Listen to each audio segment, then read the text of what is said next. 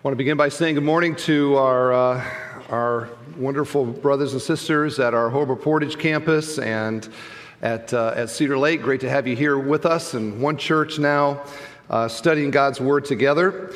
And to begin, I'd like you to imagine with me that you had the opportunity to go to dinner, and sitting around the table with you were at this table Bill Gates, Robin Williams, Hugh Hefner, Michelangelo, and Frank Lloyd Wright.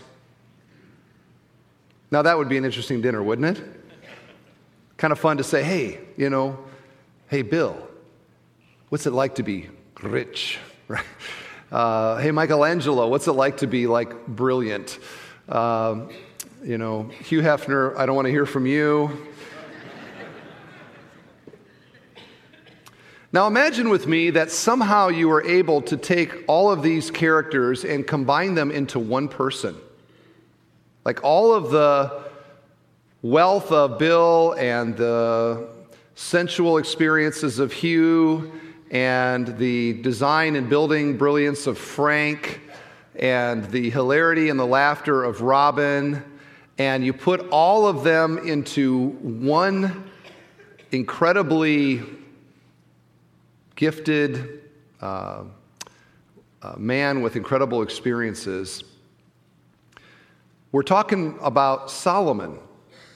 Is all of those guys in one. In fact, he's all of those guys and more in one single person. This would be an interesting person to have dinner with, don't you think? Just to ask about, hey, what's it like to be you? What's it like to have all of that? And maybe to ask the question, hey, does it make you happy? Like, are you like the happiest person on the planet with all that you have and all that you've experienced and all that you've built and all the fame and all of the beautiful things and people? That's what we have with Solomon, and that's what we have described for us here in Ecclesiastes chapter 2. This is the one chapter I was looking forward to, I would say, more than any in the entire book, and this section in particular, because it is it's an assault on the American dream. It's an assault on the values of the society that we live with us. We're going to spend 2 weeks on it, and I think for reasons that you'll understand once we get into it. So my plan is we're just going to take it in parts. Okay, we're doing verses 1 through 11 today. We're going to take it in parts, and we begin now in verse 1. I said in my heart, come now, I will test you with pleasure. Enjoy yourself. But behold, this also was vanity. This verse is a summary verse. He's going to basically restate this again in verse 11. So he begins with his conclusion and he ends with his conclusion. And he is talking here about pleasure, which he says is vanity. And just to remind ourselves, what does the word vanity mean here in Ecclesiastes? It literally means vapor, okay? Vapor. What is a vapor? It's there and it's gone. So it's very fleeting. And it also appears to have substance, but when you try to grab it, there's nothing to it. All of that together, translated here, vanity or futility. NIV goes with meaningless. All of this is meaningless. And in case you're maybe new today, we've been talking about Ecclesiastes, and we've been talking how you have to read Ecclesiastes with 3 eyes. You've got to have one eye on Genesis 3 and the fall, when man fell into sin. You have to have one eye on the text here in Ecclesiastes, and then you have to have another eye forward to the cross and to Jesus, okay? So Ecclesiastes is Solomon describing man's search for meaning apart from God, okay? And he explores all of these various ways that we seek happiness and we think that we're going to find significance in life. And he tells us what it's like. And his summary here at the beginning is, it feels like nothing really matters. It feels like everything is hollow. It feels like everything is empty. It feels like a vapor. Okay? Everything is like a vapor. Now, in Solomon's case, this is not for a lack of trying. And this is part of what makes this such an intriguing section in the book, is that we're talking about Solomon, who was a man with God-given and God-enabled intellect, matched with incredible wisdom and sort of philosophical understanding, combined with an amazing ability to build and design and all the things that he did, combined with a guy that was incredibly rich. All of that together is Solomon. He's kind of a Renaissance man. You know, you think about the two books that are attributed to him, Proverbs, the book of wisdom, and Song of Solomon, which is about something else. Okay? And both of those are Solomon. Okay? Kind of you see the categories that were part of his nature. So he decides here now, he's going to do an experiment. Okay? Searching for meaning apart from God. He says, I'm going to do an experiment now, and I want to see if pleasure might be the thing that actually meets the longing in my heart. And so he tests it here. He says, I said in my heart, come now, I will test you with pleasure. Enjoy yourself. And one of the keys here is to realize that Solomon isn't testing pleasure. He's allowing pleasure to test him. He's allowing pleasure and possessions and things in this world to test his heart, and he wants to see if on the other side he actually feels happy and satisfied, like the longings and the aches are gone. Okay, so he's testing his heart. And he does so in 5 categories. They are laughter, alcohol, money, music, and sex. Now, these 5 are very out of date and irrelevant to our contemporary culture. Okay, sarcasm dripping there. I mean, this is part of why this chapter is so poignant, I think, is that this is the world that we live in. This is the American culture, the American dream, the pop world that we live in. This is what everybody's told you got to go for. This is what life is all about. You got to go for the gusto in these categories. And here you got the guy who did that to the X degree, and he has something to say about what you feel like on the other side of it. And so let's begin first of all with laughter. Okay, that's where he starts, laughter. Verse 2, I said of laughter, it is mad, and of pleasure, what use is it? Laughter. We all like to laugh, don't we? I mean, it just feels good to laugh. But do we ever step back and go, what is actually laughter? Like my little daughter, Madeline, she's 8 months old, and when Jennifer kind of puts her hair in her face and swishes it around, she just up comes this, whoa, fun sound, this fun laughter. We didn't teach her that. It's just part of being human, is that we like to laugh. What is laughter? It is a moment of happiness inside that comes out with a sound, with a human sound, Now, sometimes that sound is pleasant. Sometimes it is an annoying sound. And I hope you all married well in that category. But we love to laugh. We have a saying, laughter is the best medicine, right? And I sometimes will see in the local paper, they'll advertise that some organization is offering laughter therapy. Have you seen these classes? And it's like an hour. You pay a certain fee. You go there, and they just laugh the whole time. And the idea is that you leave feeling better than when you went in because you've had this experience of laughter. Now we look at laughter and we say, laughter's good. It's good to laugh. Solomon here says it's madness. Now, is he just like a massive killjoy? Come on, Solomon, loosen up a little bit. Or maybe he actually didn't hear good jokes or something. No, that's not what he is saying here. He is giving a moral evaluation about laughter. And if you think about laughter, there is some laughter that is not this way. Why did the duck cross the road or whatever? But a lot of laughter comes at the expense of others. It is laughing at people or about people.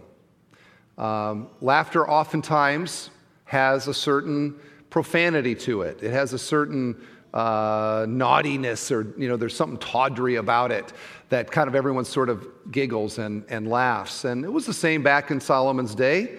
And he looks at all of that and he says, you know what? I don't necessarily call all of that good. And the main reason that laughter, he calls madness here, is that it is so fleeting. Think about when you laugh, right? It's at least a good 3 or 4 seconds of happiness, followed by what? Now I'm back to me again. Old, depressed me. Maybe somebody will make me laugh again. It's very short, isn't it? Laughter doesn't really last that long. In fact, chapter 7, he is going to say about laughter, he's going to say it's like the crackling of, the kindling that you put in a fire. Just that sort of pop, pop, pop, pop, pop, pop. It's there, it's gone. It's there, it's gone. Laughter is like that. And another thing about laughter is that it so easily masks deep pain. You can laugh and be seriously depressed at the same time. Think about, for example, that class clown in school growing up, the guy that quick-witted or whatever, he tried to get everybody laughing. Oftentimes, those kids are ones that are, they've got lots of pain in their life. There's lots of pain at home, and that's just a way for them to get attention. You can be hilarious and depressed at the same time. Do you know this guy right here? Arguably, I would say, Robin Williams, probably the number one laugh guy in my lifetime. There's a lot of comedians and such, but I would say he's probably top of the list. Here's his resume, a few of them at least. Mork and Mindy, Aladdin, Patch Adams, yes, Flubber. That was a classic. Night at the Museum, Happy Feet. And I stopped there first service, and I had somebody come up to me after service, and they were like, "Hey, what about Mrs. Doubtfire?" She said, "I almost shouted it out because you didn't mention it." So now I've mentioned it. Just calm down, folks, all right? Mrs. Doubtfire. Robin Williams, if you ever saw him in late-night interviews or things like that, talk about quick wit. That guy had quick wit, didn't he? Just in his, his voice characters and all the things that he did, he made the world laugh. And he committed suicide August 11th, 2014. The second category that Solomon gets to is alcohol. And I'll include drugs with this, narcotics. Here's what he says in verse 3.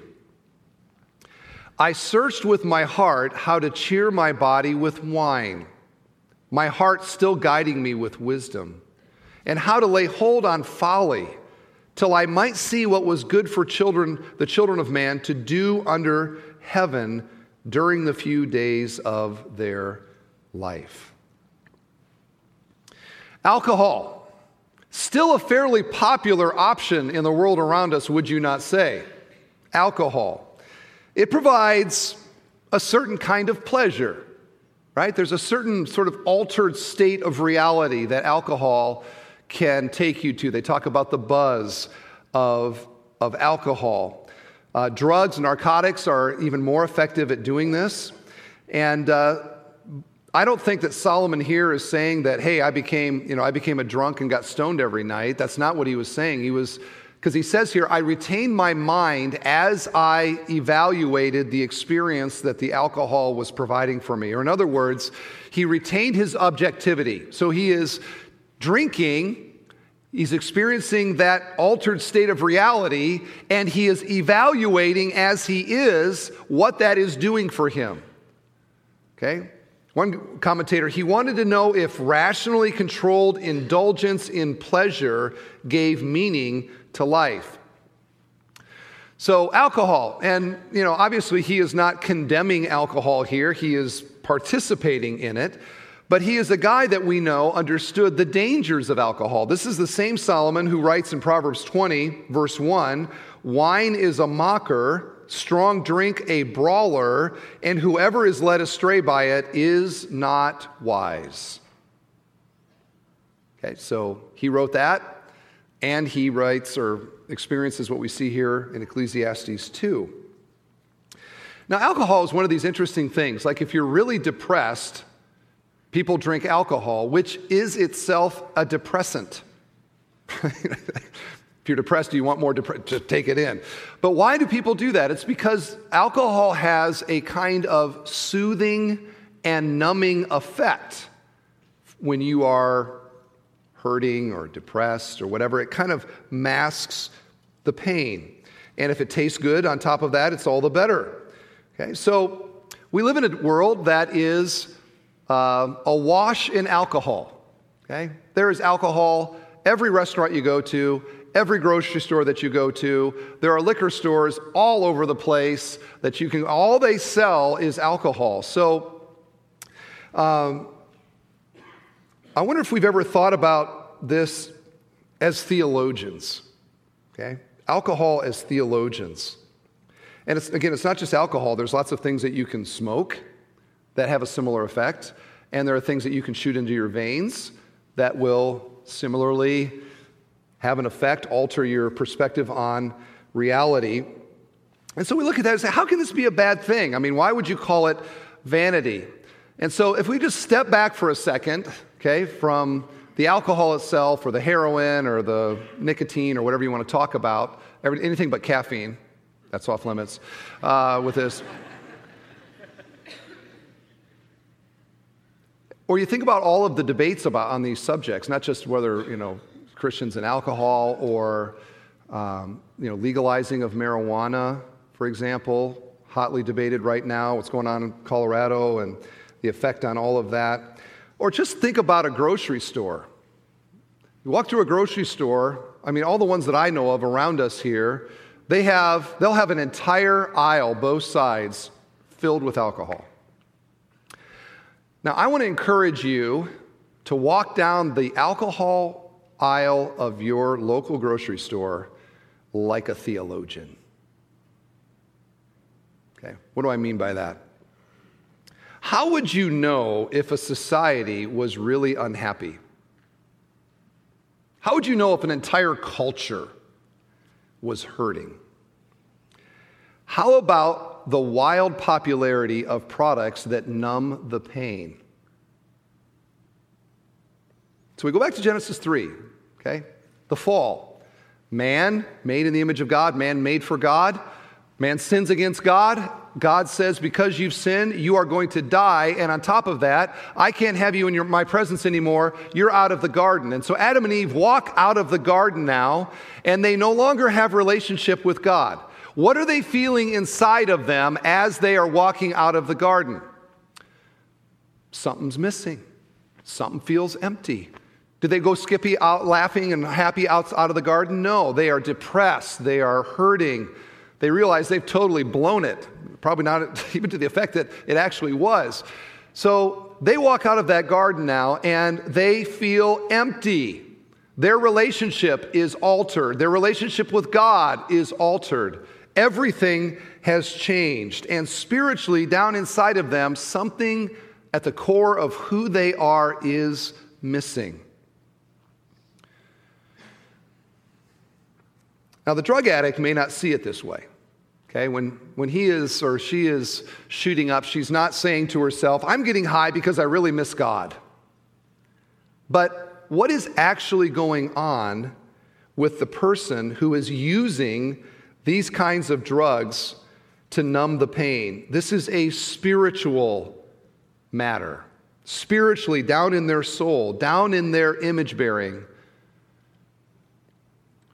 If they had joy and satisfaction in God, would they need the needle? Would they need the needle? Now, some of you are taking issue with what I'm saying here. He's later going to encourage us to drink wine. I'm not there yet. I'll explain all of that. But the broader point here is that he is testing the ache and longing of his heart with alcohol. And he is asking, does this make me happy? And the vanity of drinking or smoking something is pretty easy to see. What is the vanity of it? How long does it last? A couple hours? You feel okay for a couple hours, right? And then on the other side of the effect of that drug, how do you feel? Just as depressed as you did before, right? Why? Because the problems haven't gone away. And your soul is saying something's missing. So for a short period of time, you feel better, but then back to real life. Alcohol, drugs, can these things satisfy us? I wonder if you recognize these people. I'm sure you do. Don't even have to say their names. Okay, these are famous people, famous for many things. You know what they all have in common? They all died either by intentional or accidental drug or substance overdose. They're all dead today. Marilyn Monroe, August 5th, 1962. Elvis Presley, August 16th, 1977. Michael Jackson, June 25th, 2009. The third category that Solomon talks about is money and possessions. Here's what he says in verse 4. I made great works. I built houses and planted vineyards for myself. I made myself gardens and parks and planted in them all kinds of fruit trees. I made myself pools from which to water the forest of growing trees. I bought male and female slaves and had slaves who were born in my house. I also had great possessions of herds and flocks, more than any who had been before me in Jerusalem. I also gathered for myself silver and gold and the treasure of kings and provinces. This is not your average sort of local richest guy in town. Okay, we're talking about world-class wealth. Centuries after Solomon, you mention Solomon and people think really, really rich guy. Okay, so this is wealth kind of boggles the mind. And just to give you an idea of some of the things that we know about Solomon's wealth, here's 2 Chronicles 9. The weight of the gold that Solomon received yearly, okay, this is every year, 666 talents, not including the revenues brought in by merchants and traders. They brought it in with trailers, though, so it fits. One commentator said, you know how much 666 talents of gold is a year? That's 25 tons of gold a year. Now, I had a banker try to calculate during first service. This is kind of what people do when they're distracted. Tried to calculate how much at today's rate that would have been, and he told me the number, but it's actually irrelevant because we don't know how much a Big Mac cost back then, or a gallon of gas. So we don't know the buying power, but the point of it is unbelievable wealth. 2 Kings 4, Solomon's daily provision. Okay, this was the menu every day for Solomon. 30 cores of fine flour and 60 cores of meal. 10 head of stall-fed cattle, 20 of pasture-fed cattle, and 100 sheep and goats, as well as deer, gazelles, roebucks, and choice fowl. Every day. Now, I don't know what you had to eat yesterday, but this is every day for Solomon. It's been estimated it would take 35,000 to 40,000 people to eat that much food in one day. And every day, after every day, this is what Solomon had at his table. Summary statement, 1 Kings 9, King Solomon was greater in riches and wisdom than all the other kings of the earth.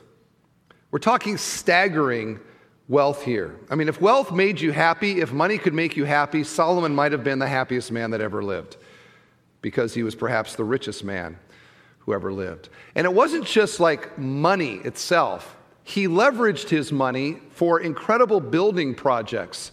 So this is where sort of that Frank Lloyd Wright in him came out. He built beautiful structures and gardens. To give you the scale of what we're talking about here, in a time before bulldozers and heavy equipment that could do this, he says here that he built pools.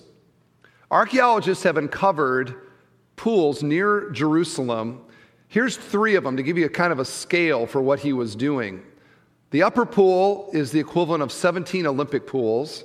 The middle pool is the equivalent of 31 Olympic pools. And the lower one is the equivalent of 44 Olympic pools. He goes, I built pools. Yeah, you built pools, right?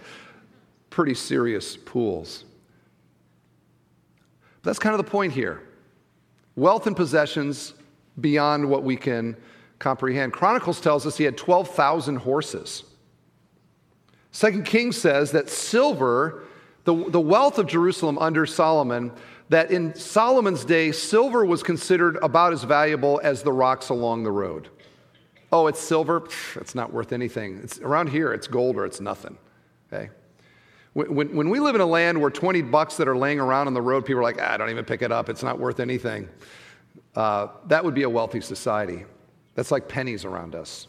And some of us are very keen on picking up pennies, aren't we? You know who you are. He built palaces. He built his own palace. He built palaces for his wives, which we'll get into in a second.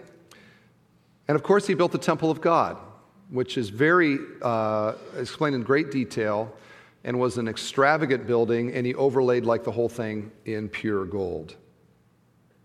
So we're talking about a pretty amazing, wealthy guy. And so Solomon explores his heart, experiencing this wealth and all of these buildings, and he's looking in his heart and he's saying, is it making you happy? Is it making you happy? Are you happy yet? And what does he say about all of his money and all of his things? He says, it is all vanity. We have our own way of saying it. Money can't buy you what? Happiness. Money can't buy you happiness. And yeah, that's right. You know what? Money doesn't make you happy, but down in our hearts, don't we kind of wonder a little bit, right? When that guy drives by us in that European black long sedan, right? And he's got a little smug look on his face, and you're like, oh, you can't be happy in that. But then you think, he looks pretty happy in that. Maybe I would be happy if I was in that. Or we see people that have incredible possessions, and we think, what would that be like, really, to be able to live at that lifestyle? I have a friend that I've been friends with for probably 25 years. He doesn't live here or in this area.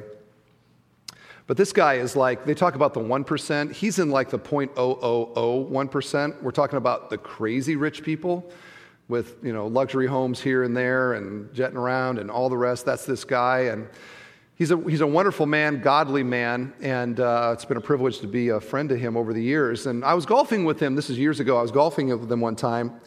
And I said, can I ask you a question? I've got that kind of relationship with him where I can it's like almost like a second dad type thing. I go, can I ask you a question? He goes, sure. I said, money.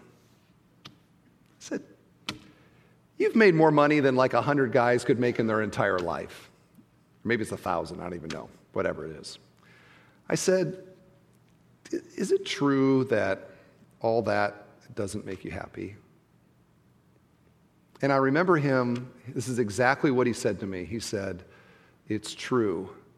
And that is one of the top 10 lessons in my entire life. Now, I heard him say that. It's one thing if the poor guy goes, it doesn't make you happy. I'm glad I don't have it anyway. You're like, okay, but what do you know, right?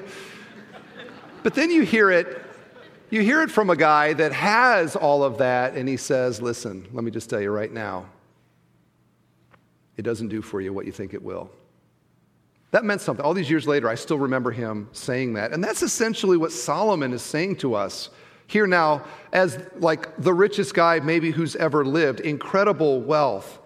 He says, it doesn't do for you what you think it will. It doesn't make you happy. It doesn't make you happy. It doesn't satisfy. Now, you probably won't recognize this guy, but I'll just tell you quickly who he is. His name's Adolf Merkel, German billionaire. Forbes listed him 2007, his wealth at $12.8 billion. That's a lot of money, isn't it? $12.8 billion.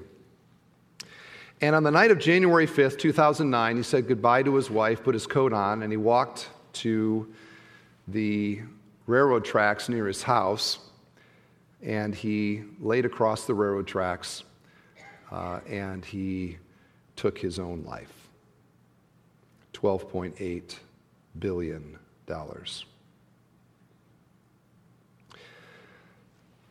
The last category that Solomon describes is sensual pleasure. And of all the things that Solomon's famous for, this might be the number one. Look at what he says. He says, in addition to all these other things, I got singers, both men and women, and many concubines, the delight of the sons of man. Solomon was a Renaissance man. Solomon was a sensory guy. Solomon was just not a philosopher. He was a guy that experienced the world. And this includes art and music. The text tells us that he bought singers and musicians. And what that means is that, let me backtrack. It's hard for us to understand what it was like to live in the ancient world, especially when it comes to like music and the experience of music, because we have music around us all the time. You get in your car radio playing music. You drive to work, they might have, music playing in the elevator or whatever. You go to the store, music is playing. We have music on our phones. We can stream Pandora or whatever anytime that we want. Our lives we're filled with music all the time. But the ancients, if you were to hear music, you either had to be a musician yourself, or you had to have a friend who was a musician in the little village, or you had to buy your own symphony. And if you're Solomon, what do? Let's just buy a symphony and put them somewhere in the palace. It'll be fine. And that's what he did. He bought musicians. He bought singers. They were like full-time. They're there anytime. They're playing music. He loved music. It also says that he loved women. In fact, here the text says that he had many concubines. And this, of course, is part of Solomon's notoriety, I would say, is that he indeed had many. In fact, the Bible tells us that Solomon had 700 wives. Now, some of you men right now are thinking, how could he have 700 wives and be the richest man in the world, right? How do those two things go together? In addition to that, he had 300 concubines. Okay, so a concubine was basically in the ancient world a pseudo-wife who was available to you. So combined, Solomon had every day 1,000 women. And the word here, to actually explain it, I would blush a red that all the campuses could see, okay? Because it is a very sexual, sensual word that is used here for concubine. And the intent that he's just saying, hey, I experienced sexual pleasure. And he had many, many women with whom to do it, which was a sign in the ancient world, by the way, of a king's glory. I remember some years ago, I was on a missions trip to China, and we were in Beijing, and so we did a little tour in Beijing and saw the Olympic stuff, and we went to the Forbidden City there, which is the ancient like the palace of the ancient kings of China. So big tourist attraction. So I remember we stood in line, big line, tons of people waiting to go through this big gate and into this huge complex. And so we walked into the complex, and it's just a humongous courtyard. So off in the distance, you see the palace, okay? The palace, and it looks like what you see in the local Chinese restaurant, right? That kind of look right there. And I'm just trying to contextualize here. All right, Chinese food.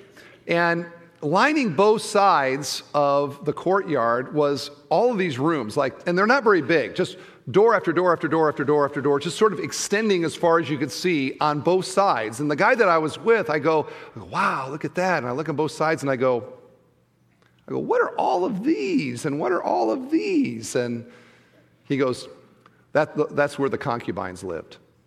And I'm like, wow, because it just goes off in the distance, you're thinking, that's a lot of concubines. And that was just a sign of the glory of the kings of China. Same with Solomon here. So we see then this kind of, he even says that the delight of the sons of man. If you take a man and in his most sort of fleshly, go for it sort of pleasure, this is appealing. This sounds exciting. This sounds like maybe something that, man, if I had 1,000 women every day at my disposal, life would be awesome. It'd be great. Or in our day, if I could have hookups whenever I wanted, man, life would be awesome. I'd be so happy if only I had that. We could spend a lot of time right here, couldn't we?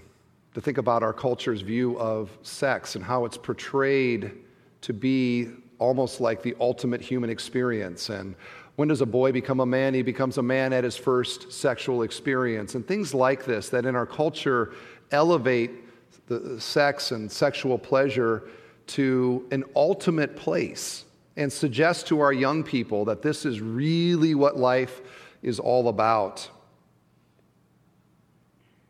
To think about Daytona Beach this week, filling up with college students for the annual orgy. And just things like this that now almost feel commonplace to us. But if you step back and you're like, man, our culture thinks sex is where it's at.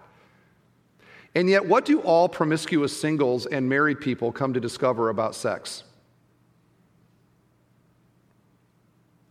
Go ahead, you can talk now. I'm kidding. Nobody wants to say anything. You're all looking at me like this.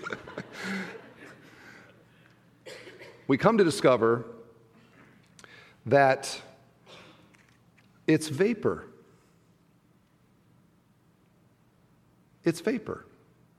Specifically, it doesn't last. Like the heroin, or like the new motorcycle, or the pay raise, or the whatever, the joy that you experience in that moment does not last. And in the morning, you're right back to all the problems that you had the night before. And the lover leaves, and the sense of intimacy quickly fades. And sex doesn't deliver what you want it to deliver.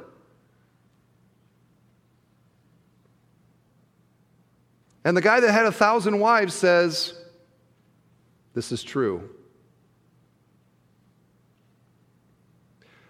So much to say here on this, just the sexualization of our culture and the sexualization of our young people. Now you don't have to have 1,000 women. There are hundreds of thousands of digital concubines available online at any given moment. At least Solomon had to marry 700 of them. Now, you just have to turn on your computer or turn on your phone, and there they are, concubines, as many as you could possibly want. And yet, is that making us happy as a culture? I don't think so. It's destroying us. Do you know this guy? The sports fans will know this guy. Wilt Chamberlain, famous basketball player, Hall of Famer, NBA. Wilt Chamberlain, in his biography, claimed to, in his lifetime, have slept with 20,000 different women. And that was big news when it came out, if you remember. 20,000 different women. And I've seen people try to calculate, every day how many that is and all of that. And, it seems like a boast, but he said it was true.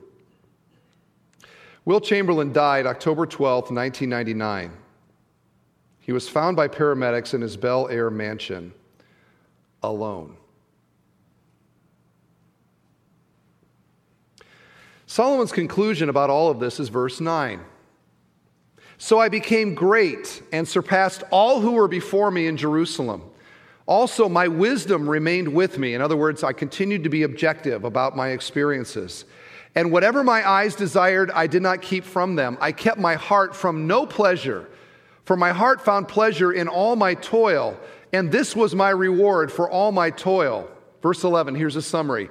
Then I considered all that my hands had done and all the toil I had expended in doing it.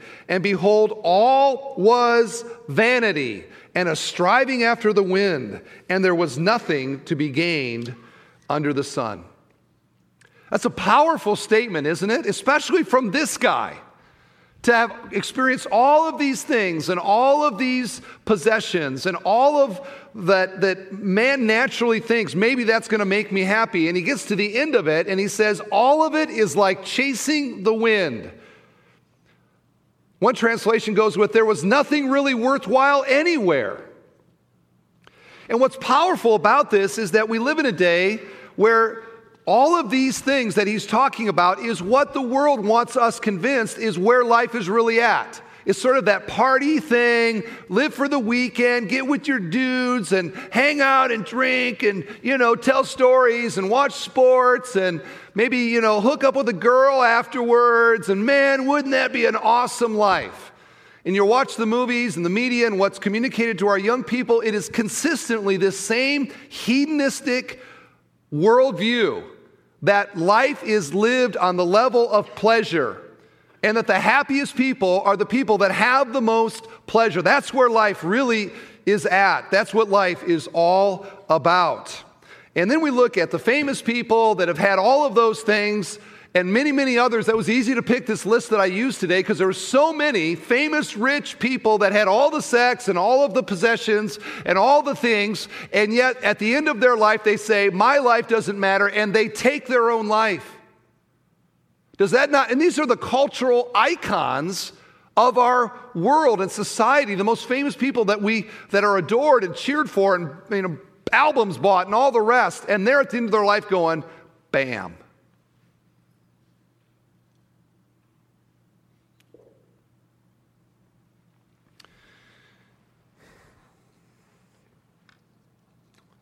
Solomon says there's nothing here. Been there, done that. Nothing to it. And I wonder today if you believe that actually. Now, we're in church. We all believe it here, don't we? Oh, yes. Jesus is all the world to me, my life, my joy, my song. I'd rather have Jesus than silver or gold. I'd rather be his than have riches untold. Than to be the king of a vast domain, or be held in sin's red sway. Amen. It's all about Jesus. It's all about him. And then we leave, and we step back into our normal life. And I want to ask you again, do you believe what Solomon is saying? And how have the endeavors of this last week, the things that you really were all about, the priorities of your heart, how do they reflect that you don't think that these are the things that make you happy? Or are you living in this duality where you believe one thing, but you live according to another set of values? Which I would suggest to you is what you actually really, really believe. And that's why this is not just a message for the playboy at the bar on a Friday night. This is a message that the church needs to hear, especially in a materialistic culture like we live in today. I've not heard one amen this entire sermon. Amen? I mean, this is life. And this is one reason we're going to do 2 weeks on this passage, okay? And our time is escaping. I have 2 applications that I maybe am going to explore next week a little bit more. But remember I told you, when you read Ecclesiastes, you got to read Genesis, you got to look at Genesis 3, look at the text, and look forward to the cross and to Jesus. And in doing that now with 3 eyeballs, what we see in this text here is one more reason to understand the greatness of Jesus and to see that Jesus is better than Solomon. Jesus is better than Solomon. Now, why do I say that? Who is the richest person in the world? It's not Bill Gates. Who's the richest person? Now, my daughter right now would say either God or Jesus. And that's not who I'm going for. Who's the richest person? Satan is the richest person in the world. And the reason that I say that is the temptation of Jesus. 3rd temptation. Satan comes to Jesus and says that he showed him all the kingdoms of the world. And he says, I will give all of this to you if you'll do one thing: bow and worship me. Now, Jesus doesn't say, it's not yours to give, because Satan is the ruler of this world. He is the king of this world. It was his to give. And there's a lot going on there, Satan offering Jesus lordship of the world without a cross, etc. But part of what is being offered here is fame and wealth and the possessions of this world and all the kingdoms of this world is offered to Jesus. How would you handle that? How would you handle that if somebody said, hey, all you got to do is compromise a little bit and I will give you billions of dollars? You say, oh, I would never do that. And yet a couple weeks ago, I heard all kinds of debate about, when the lottery got to $1 billion, even amongst Christians, they're like, hey, well, maybe now's the time, right? So in principle, I'm against it when it's under $1 billion, but I'm for it when it's over $1 billion. And I'll compromise my principle because, wow, that's a lot of money. Imagine being offered trillions upon trillions, the wealth of the world, if only you compromise just a little bit. And we see in Jesus there in that temptation a basic understanding that Solomon did not have. Jesus understood that real meaning in life does not come from all the wealth of the world. It comes from a right relationship with your Creator. And his response to Satan is, "Be gone, Satan, for it is written, you shall worship the Lord your God, and him only shall you serve." Okay? Jesus understood where real joy came from. And the world didn't give it, and the world can't take it away. And secondly, we see here that Jesus is better than any earthly pleasure. Jesus is better than any earthly pleasure. And I want to talk more about this next week. And that's a crazy statement. Like if we had a billboard, Bethel Church, Jesus is better than sex. People drive by there going, those people are nut jobs, right? Like that is just, in our culture, to suggest that something is greater than the God of this world is silliness, right? And yet, we say here right now that Jesus is better than sex and heroin and a mansion and a great painting and music. That Jesus is better than any of these pleasurable experiences. And there are many reasons for this, but one of the obvious ones is what we call the law of diminishing returns. And the law of diminishing returns says this, that no matter what you experience the first time, the second time, it's not quite as good. And so you have to somehow add to the experience or do it a little bit differently, have a little bit more of it in order to get the same buzz, the same pleasure that you had the first time. And everything in this world operates by the law of diminishing returns. You go to that special place on the beach, it's awesome the first time, and the second time it's really great. But it's not the same as the first time, et cetera, et cetera, et cetera. So the law of diminishing returns. We live in a world that is always going this way. All of the joys and the pleasures and the happinesses, they're in decline, and they lead ultimately to a time where there is no pleasure, death itself. But Jesus offers a pleasure that is the opposite of the diminishing returns. It is the increasing returns. Because to know Jesus, and by this I mean to know him by faith, to believe in him as Savior and Lord, to believe that he died on the cross for our sins, resurrected on the third day, to believe the promise of God and Jesus, that if I believe in him, I am given forgiveness of sins and eternal life. That, like, to be a disciple of Jesus is to experience the thing that down in my soul, I actually am looking for. It is the restoration of my relationship with my Creator. Now, I'm a human being. I'm flawed. My experience of joy in Jesus is up and down like this. And the Bible says that's what it's going to be like. Now I'm looking through a glass that is all foggy and murky. I can't see him clearly. My experience feels like that. But someday I am going to see him face to face. In other words, with Jesus, it is only going to get better. And that better is ultimately an experience that is ongoing. Earthly pleasures, fleeting. Jesus' pleasures, ongoing for eternity.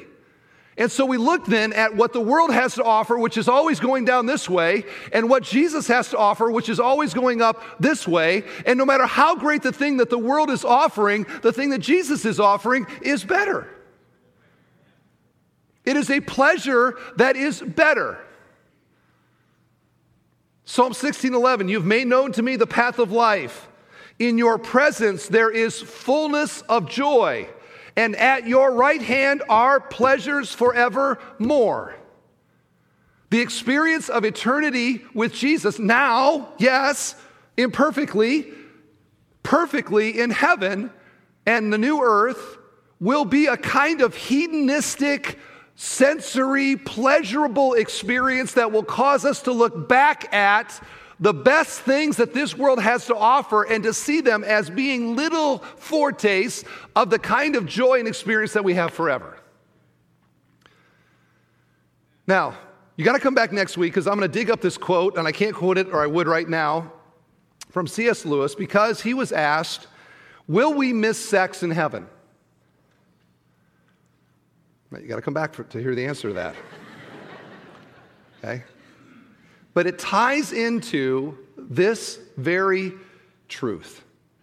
But the bottom line that I want you to hear is, pleasure in this world doesn't satisfy. But the pleasure and the joy that we have in Jesus does and will forever, which is why he's better.